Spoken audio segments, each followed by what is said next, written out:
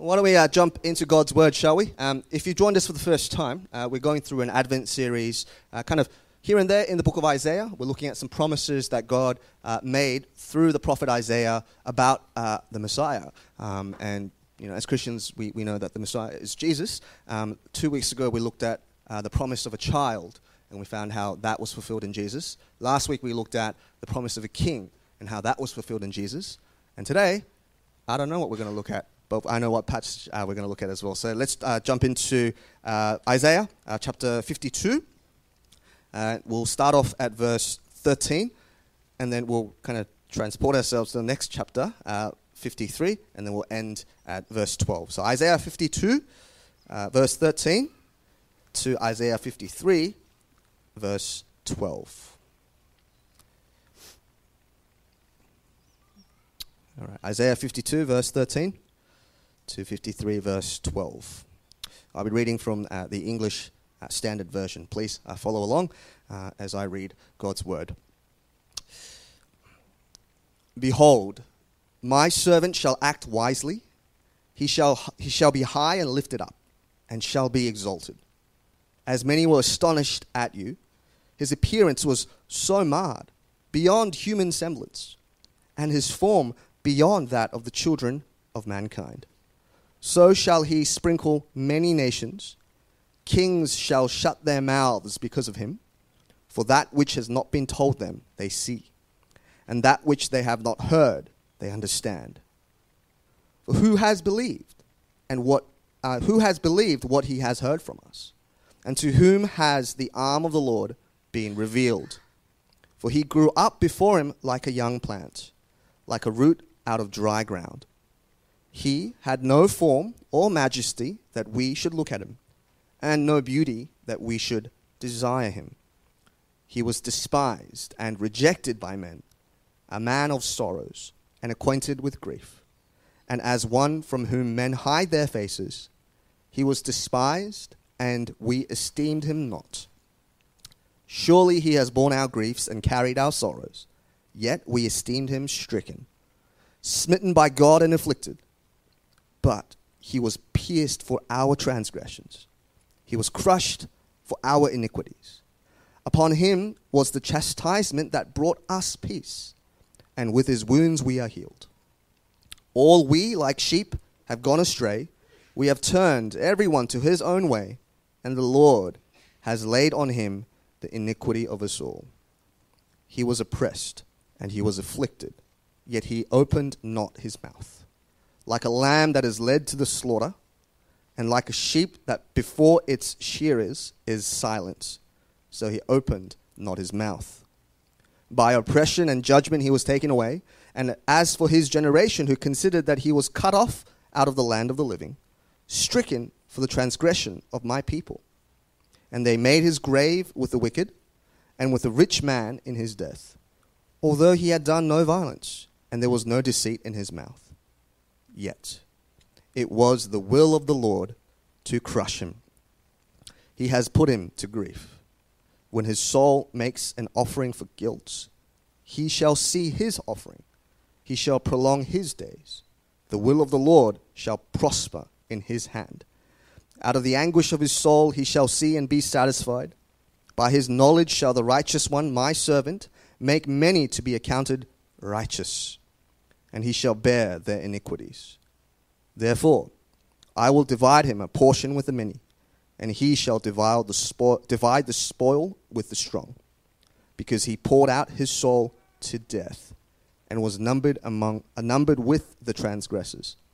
Yet he bore the sin of many, and makes intercession for the transgressors. This is the word of God. Thanks, Daniel. If you have a Bible open, you can keep it on Isaiah chapter 52, 53, what we just read. We're kind of going to go verse by verse from the top. We won't hit right to the bottom of the end of chapter 53, but that's where we're going to go. We're going to go from top to bottom. As Daniel said, we looked at the promise of a child, the promise of a king last week. And today I want to talk about how in this chapter we find the promise of a Saviour. Now, who here has heard of a guy named Nostradamus? Yeah, he was a 16th century French astrologer, physician, and I think he did some other things as well. But he was most famous because he's famous for predicting what is going to happen.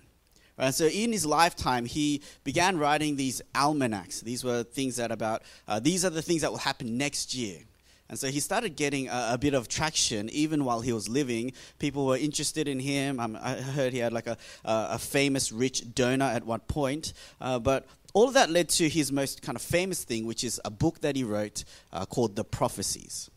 He wrote this in 1555, and it predicted prophecies, things that will happen even beyond his death. Right? These kind of long-term prophecies. And then he died. And even now, some people read that book and they're like, oh, this is what is predicted, right? And these are the things that will happen. And so even today, people believe that things that have occurred, that we would know, were written in that book, like world wars, 9/11 attacks, they say he prophesied. Even COVID-19, apparently he prophesied. And so people would look in the book and be like, see right here, he said it would happen. If you look into it, I don't know. Like it's kind of very like the way that he writes is very vague. The thing is the way he predicts is like it's a lot of imagery and symbols, and the lion was hungry and went across the water, and people are like, that's the war, that's the world war, and you're like, really? Is that what it means? But for COVID-19, there are a lot of fake versions of what he said as well. So this is what I found. I think it's true. He said this. He said for COVID-19, this is what people say is about COVID-19. Right? Near the gates and within 2 cities, there will be 2 scourges, the like of which was never seen.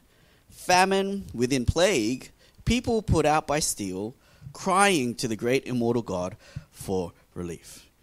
No, I don't know. I don't know if you see it there, but apparently that's his prediction of COVID-19. Now, for those who believe that he has gotten 1 or 2 prophecies right, and there are people who believe that, suddenly everything else that he's written has much more weight. Right? If you believe that he predicted prophecy, COVID-19, he prophesied about it, I think all of us, we'd then get that book and we'd be poring over it because he got one thing right. Surely everything else he's predicted has much more weight. Surely everything else he said we should listen to. If I came to you after service and I tapped you on the shoulder and I said, hey, by the way, I know you usually go down this road to go to work, but this week I want you to go down a different road because the road you normally go down is going to be a huge crash, right? And you might be in that crash. So go around a different way. Imagine I said that and then it happened. Right? Wouldn't you start listening more closely to everything else I said? Or shouldn't my words have much more weight? Right, why do I say this? We've been in the book of Isaiah. And the last 2 weeks and today, these are prophecies. The book of Isaiah was written about 750 years before Jesus came to this earth. And so these were things that God had spoken to Isaiah to tell the people, to write it down. There will be a child. Right? There will be a king, and today there will be a savior. It was prophesied. Unlike Nostradamus, it's not unclear. It's quite specific about what the king and the child and the savior is going to be like. And these things, I'm going to say, have happened.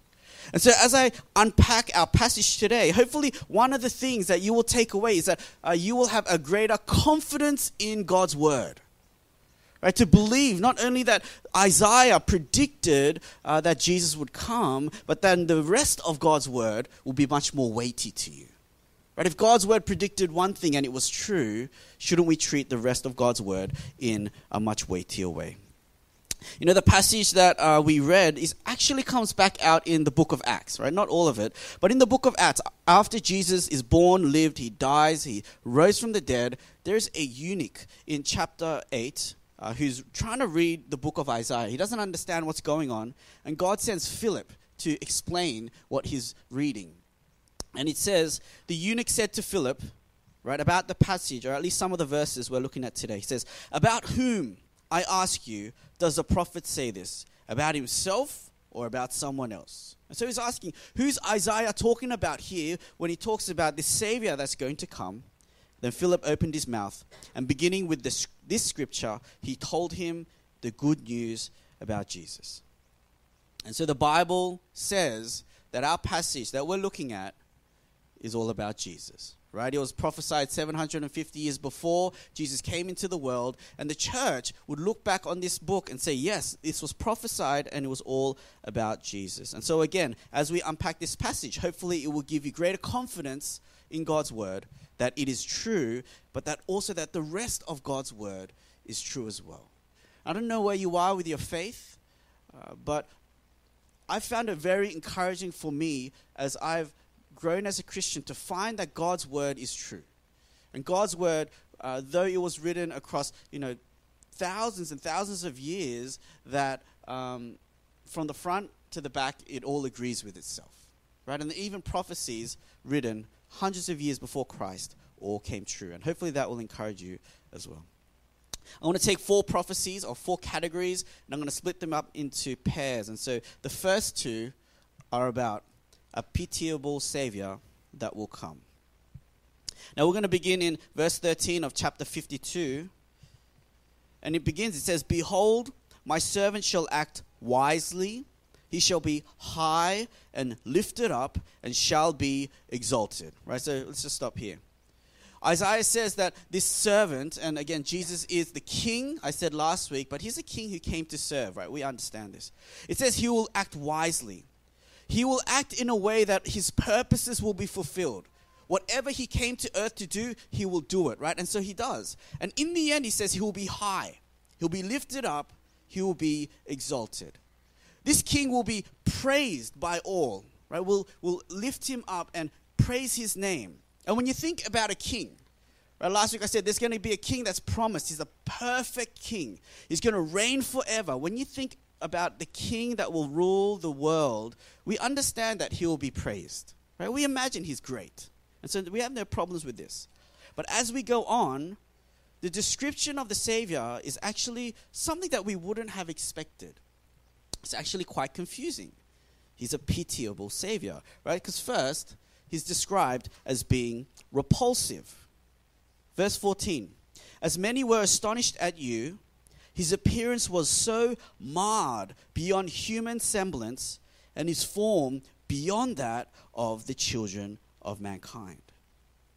Right, so on one hand, you've got this promise of a king. He's going to be great, and everyone's going to follow him and exalt him. But on the other hand, now we have this picture of a person that's disfigured, so beaten that they don't look human, right? So marred beyond human semblance, right? These are the two. And you wouldn't think that those two things would go together.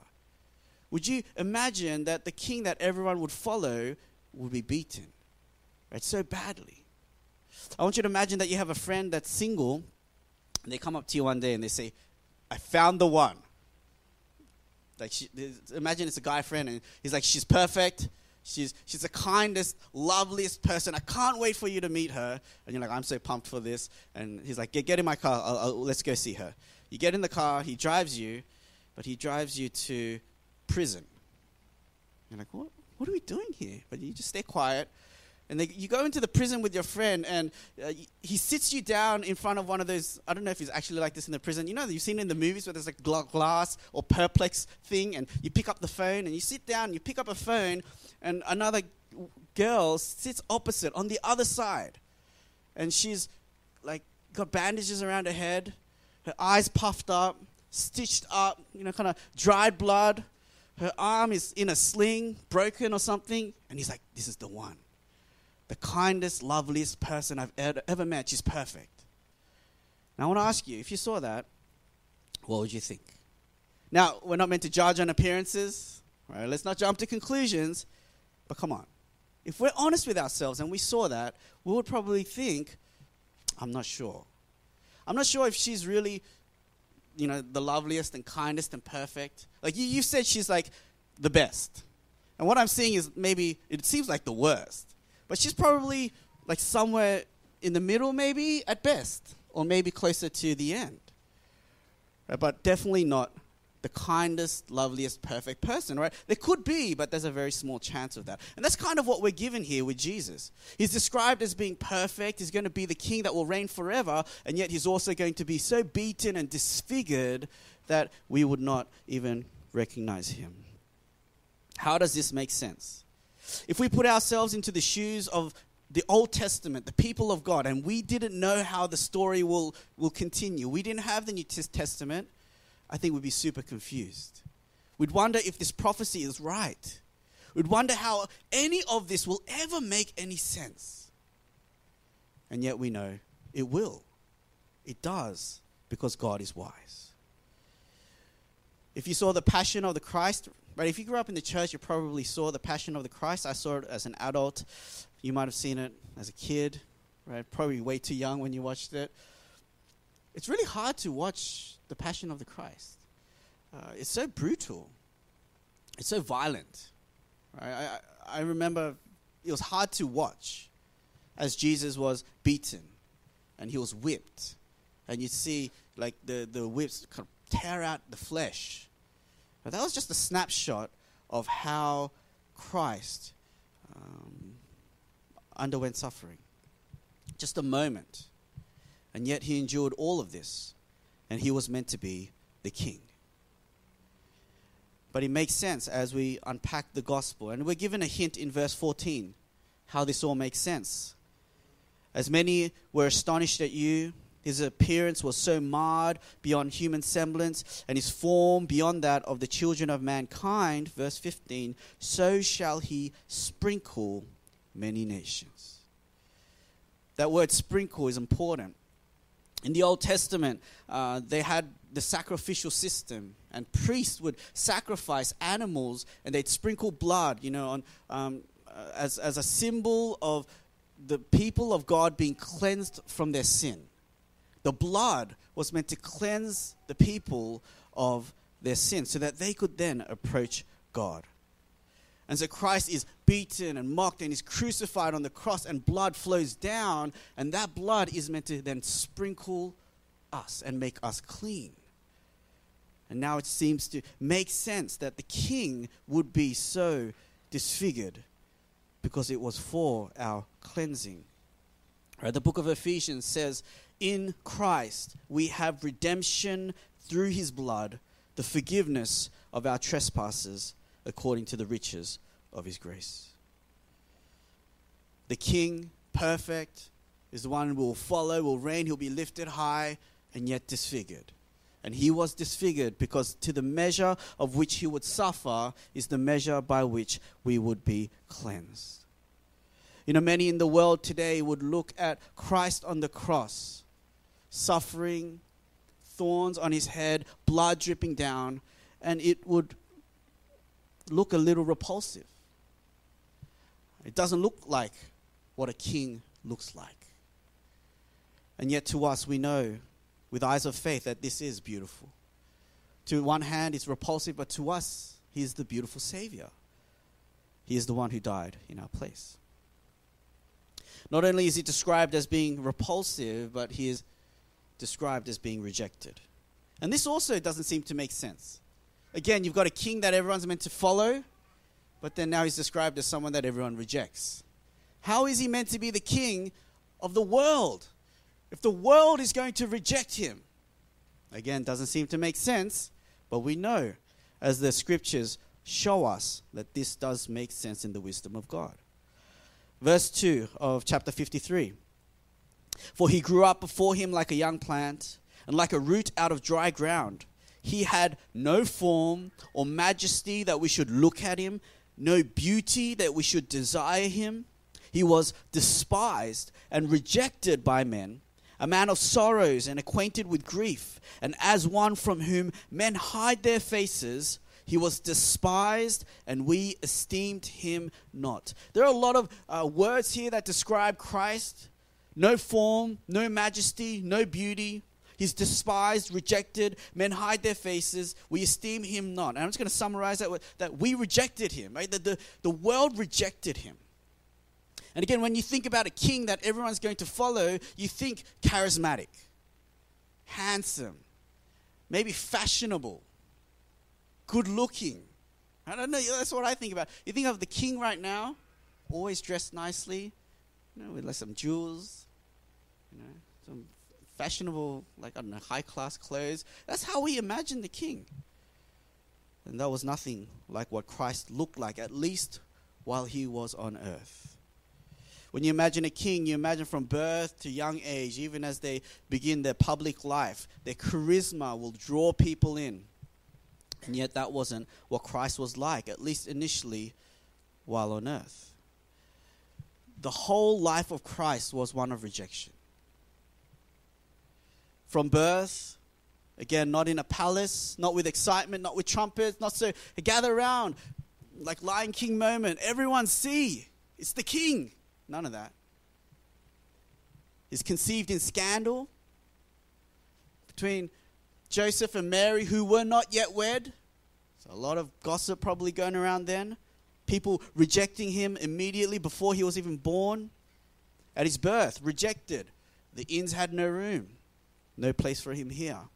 And even Herod tried to murder him. Throughout his life, rejection. His family didn't understand and they judged him. People didn't recognize him. The woman at the well has no idea that she's with the Saviour of the world. John the Baptist, at a certain point, wasn't even sure. He's like, are you really the one? And the religious leaders, of course, rejected him, hated him, and eventually put him on the cross. And then, in his death, right, birth, his life, and then even at his death on the cross, rejected. His disciples scattered, abandoned him. Only one was left. The soldiers and the crowds, right? They mocked at him. They spat at him. They insulted him. The crowds at one point, were gathering around him. They didn't want anything to do with him anymore. And even heaven would turn its back on Jesus. And the Father would reject him as if he were a sinner. At the cross, Christ is suspended. Like, you imagine, picture him on the cross between earth and heaven. He's just hanging there suspended. And all of earth has rejected him. No one is really there for him. His mother, maybe a few, John. But all of earth has rejected him. And all of heaven has rejected him. I wonder if at that point he was the loneliest person to have ever lived. Christ, before he came to earth, he knew perfect fellowship for eternity within the Father, Son, and the Spirit. A love that was perfect. Perfect community since before, right? Because he lived forever. But on the cross, rejected by all of earth and all of man. He was a man of sorrows. And yet earth had to reject him and crucify him because they needed to condemn him and put him on the cross because that's the cost to save us from our sin. And all of heaven needed to reject him because that was the cost to save us from our sin. That rejection was necessary so that he would save us from our sin. So that now we look at him and we receive him. At one point on the cross, everyone had rejected him. But now when we understand this news, we receive him, we praise him, and we exalt him. And somehow the one that everyone rejected is now the one that hopefully everyone receives. And all of this is possible by the wisdom of God. Again, if we had tried to imagine this all making sense, it would have been very difficult. I think none of us would have really understood how the Savior would both be the king and yet pitiable, and yet he was all these things. But he's also described in the next point as a perfect substitute. Why did Jesus have to endure this kind of beating and disfigurement? Why did he need to be rejected by all? It was so that he would be this, a perfect substitute. And so let me unpack two things that Isaiah says here. Verse 4 to 5, he will be our substitute. Surely he has borne our griefs and carried our sorrows. Yet we esteemed him stricken, smitten by God and afflicted. But he was pierced for our transgressions. He was crushed for our iniquities. Upon him was the chastisement that brought us peace, and with his wounds we are healed. Let me ask you, who put Jesus on the cross? There are many ways to answer that, and there are many ways that are right. You might say the religious leaders put him on the cross. They're the ones who, kind of put him on trial. They're the ones who made a big issue about him doing miracles on the Sabbath. They put him on the cross. And you'd be like, yeah, that's right. You might say Judas put Christ on the cross. When Judas betrayed Jesus for money, he put him on the cross. And you'll say, yeah, maybe, that's kind of true. You might say God the Father. God the Father, his plan was that his son would go to the cross and die. And later in the verses it talks about that. It was his will to crush him. And that's true. It was the Father's plan. He put him on the cross. Maybe you say Jesus put himself on the cross. That's also true. Jesus willingly chose to go to the cross for your sake. He wasn't forced to. The Father didn't force to. The Father wanted to. The Son wanted to do it. He willingly went. That is true. And yet it's also true to say it was you and me that put Christ on the cross. That is how Isaiah describes it here in this verse. He includes himself in the reason for which Jesus died there on that cross. He has borne our griefs, he said. He carried our sorrows. He was pierced for our transgression, crushed for our iniquities, and it was upon him that the chastisement was placed, the one that brings us healing. And Isaiah, he says it again later on, right, that it was Christ who carried our sin. If you and I did not sin, Jesus would not have died. It would have been unnecessary for the Son to have gone to the cross and die. But it was for our sin, to free us from our sin, that Jesus went to the cross. You know the hymn, "Behold the man upon a cross, my sin upon his shoulders. Ashamed, I hear my mocking voice call out among the scoffers. It was my sin that held him there until it was accomplished. His dying breath has brought me life. I know that it is finished." It's my sin upon his shoulders. It's my sin that held Christ there on the cross. And the hymn says, "I hear my mocking voice call out among the scoffers." The crowd put Christ on the cross, yes, but it was also us. It was our sin and our rejection of him. Jesus died on the cross for your sins. But to put it a bit more specifically, he died for your sins by taking your place. There on the cross, he was your substitute. When you look to the cross, we should say, that's my cross. And there he's carrying my sin. And there he is dying my death. He took your place. If you read on in verse 6, it says this: "All we like sheep, we've gone astray. We've turned everyone to his own way." If we're sheep, we've rebelled against the shepherd. We've gone and done our own thing. We've said, I'm going to live my own way. I'm going to make my own rules. I'm going to choose my own decisions. I'm going to spend my money my own way. We've turned, it says. We've gone astray. But it goes on. "The Lord has laid on him," Jesus, "the iniquity of us all.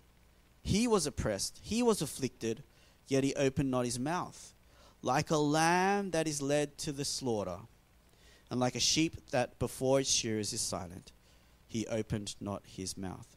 I don't know if you see it there. In verse 6, we're the sheep that's gone astray. But then in verse 7, who's the sheep that gets slaughtered? It's no longer us. It is Jesus. He is the one that was afflicted. He is like a lamb led to the slaughter. He took our place. And there on the cross, he died in our place so that we no longer need to be punished. He bore our griefs. He carried our sorrows. He took our sin. He died out in our place. He died so we don't have to. We call this substitutionary atonement. That Christ, he substituted himself into our place.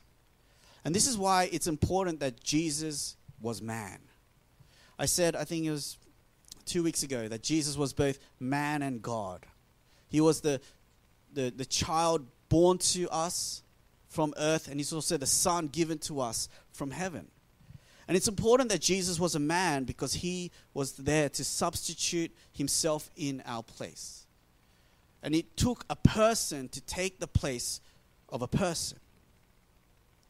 In the Old Testament, I said before that they had the sacrificial system. They would take animals and they'd kill them and they'd shed their blood. And what the animal was meant to do was take the place of Israel. We have sinned. We deserve to die. But instead of me, this animal will take my place and will kill it. But the author of Hebrews says that this doesn't really work. How can an animal take the place of a human? It's impossible, he says, for the blood of bulls and goats to take away sins. But how can an animal replace you? You're a human. It's apples and oranges. God would accept that sacrifice because God told them to do it.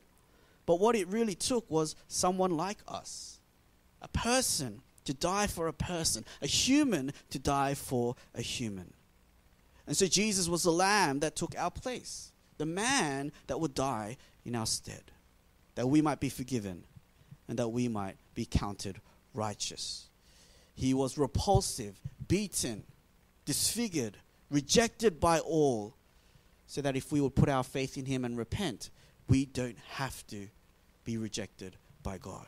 He took your place on that cross. That's why he was a man. But also, he was God. And this is important as well. Jesus wasn't just a child born on earth. He was a son given from heaven. He's a child of earth. He's a man, but he's also sent from heaven. He's God. He's fully God, fully man. And why is that important? Verse 8 to 9. By oppression and judgment he was taken away. And as for his generation, who considered that he was cut off from the land of the living, right, that he died, he was stricken for the transgression of my people.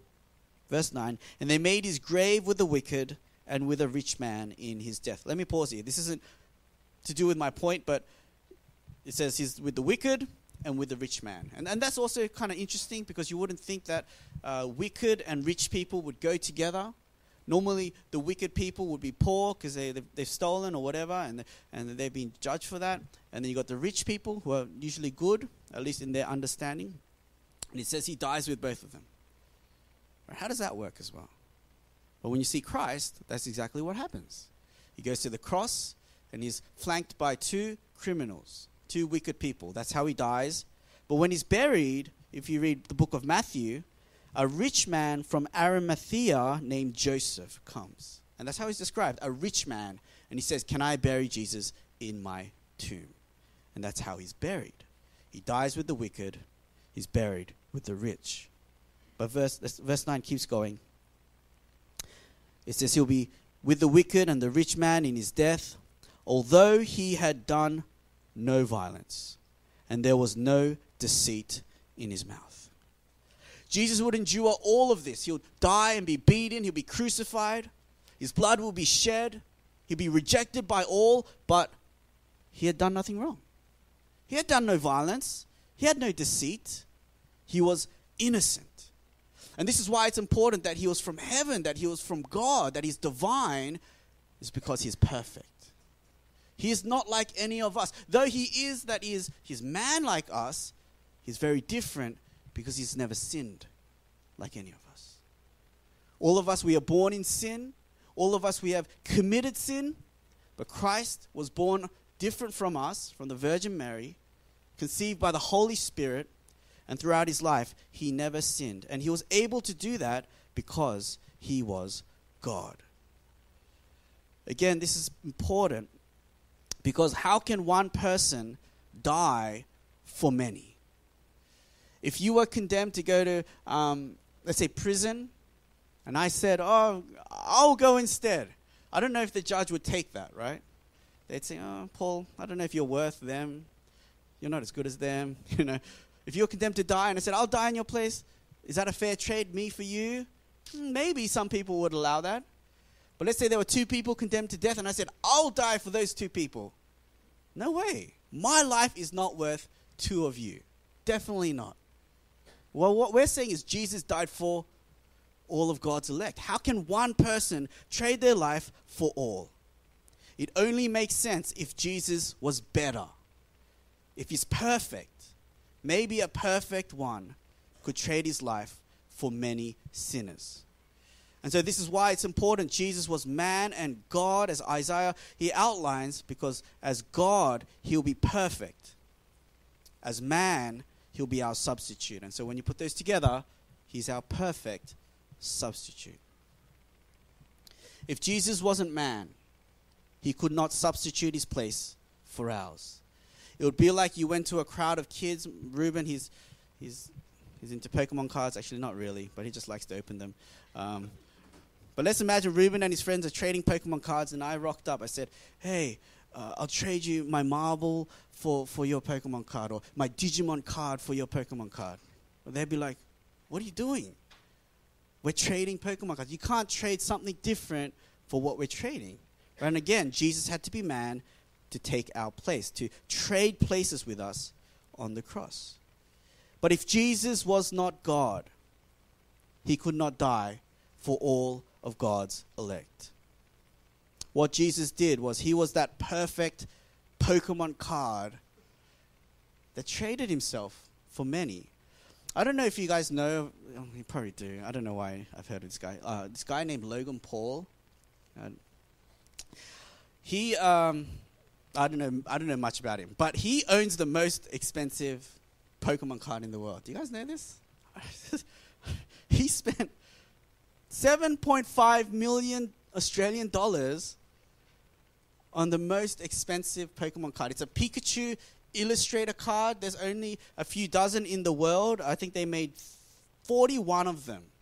And they gave them out at some event. They gave 39 out at an event, and they had 2 other ones because people drew some stuff. So it's a very limited thing. And out of the 41 that are out there, I think only half have actually been kind of, they send them out to professionals to see how good of a quality they are. So only half are known to be around in the world right now. And out of the half, there's a bunch of grade 9 versions. Grade 9 out of 10 means it's nearly perfect. Right? Maybe like this, if you look under a microscope, it's the white border is not even. Or there's a little bit of, fingerprint on the back or whatever. That's a 9. He bought the only 10 out of 10 version in the world. Perfect. The only perfect version. $7.5 million. That's what perfection gets you. 7.5 million Aussie dollars. And he wore it to some wrestling event. Anyway. Now imagine I went up to Ruben and his friends trading Pokemon cards, and instead of coming with a Digimon card, I pulled out the perfect, rarest, most expensive card. And I said, I'll trade you this one card for all of the cards that you have. Is that a fair deal? I think so. In fact, I'd probably say get all your friends and all their cards. And go down to the school over there and get all their cards. And go down and get all their cards, and I'll trade you this one card for all of your cards. I think that's a fair deal. That's what perfect gets you. You'll take one and you'll trade it for many. And so Jesus was man. He substituted himself in our place. But he was also the only perfect one. Never sinned. And he said, I'll take the place of all of God's elect. If you would put your faith in me and repent of your sins, I'll pay the price for you. I will take your sin on the cross. I'll shed my blood. I will die your death so you no longer need to. If you believe in me, you are forgiven. You are free. You're a child of God. You will never taste death. You will live forever. Here's the promise that Christ gives to us. The King endured incredible suffering, immense rejection, because he will be our perfect substitute and he will save us from our sins. 2 Corinthians says, for our sake, the Father made Jesus to be sin. Even though he knew no sin, he became sin on the cross. He carried it on the cross so that in Jesus, you and I might become the righteousness of God. This is us switching places with Jesus. We are sinners. He is righteous. But on the cross, he was treated like a sinner so that in him we might be treated righteous by the Father. This is what Christ has done. And again, these are prophecies that were written 750 years before Christ was born. It prophesied throughout Isaiah that he will be a king. He's promised to us he's the perfect king, and he will reign forever as our permanent king. And yet at the same time, pitiable, repulsive, because he's so beaten, rejected by all of earth. And he will do that so that he will be our substitute on the cross. None of us would have imagined a king like this. None of us would have planned out that the Savior of the world would look like this. And yet, in God's wisdom, that is who Jesus is. And if you understand this gospel message, doesn't it make you want to lift the King? Lift him high, exalt him, and praise him. Right? He's worthy. He's so beautiful and wonderful to us. And that is the wisdom of God at work. And I hope that as you just think about the fact that this was prophesied 750 years before Jesus was born, it might also encourage your faith in the Bible. The word is true, not only about what it says about Jesus, but everything else that it says about you, about sin, about hell, about heaven, and how you can be saved if you put your faith in Christ.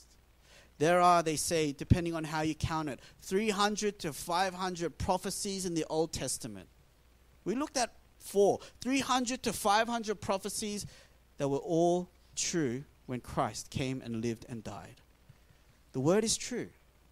And what it says about how you need to put your faith in Christ is true as well. And I want to invite you to put your faith in him today. Let's close our eyes and let's pray. And why don't we reflect on the promised Savior, the one who would come, and he would be nothing like what we might have imagined, nothing like what we might have planned. He would be beaten and whipped, nailed to a cross like a criminal, marred beyond human semblance. He'll be repulsive in the eyes of the world, and yet do you have the eyes to see him as he truly is, a king who came to die for you, so beautiful to us. His blood shed, washing us of our sin, so wonderful to us. He was rejected by all of earth and all of heaven because that was the cost to reunite earth and heaven. Does that make you want to praise him and exalt him? He was man and God. As being man, he took your place on the cross. As God, he was perfect so that he could trade his life for all of God's children. If you would put your faith in him, that would include you.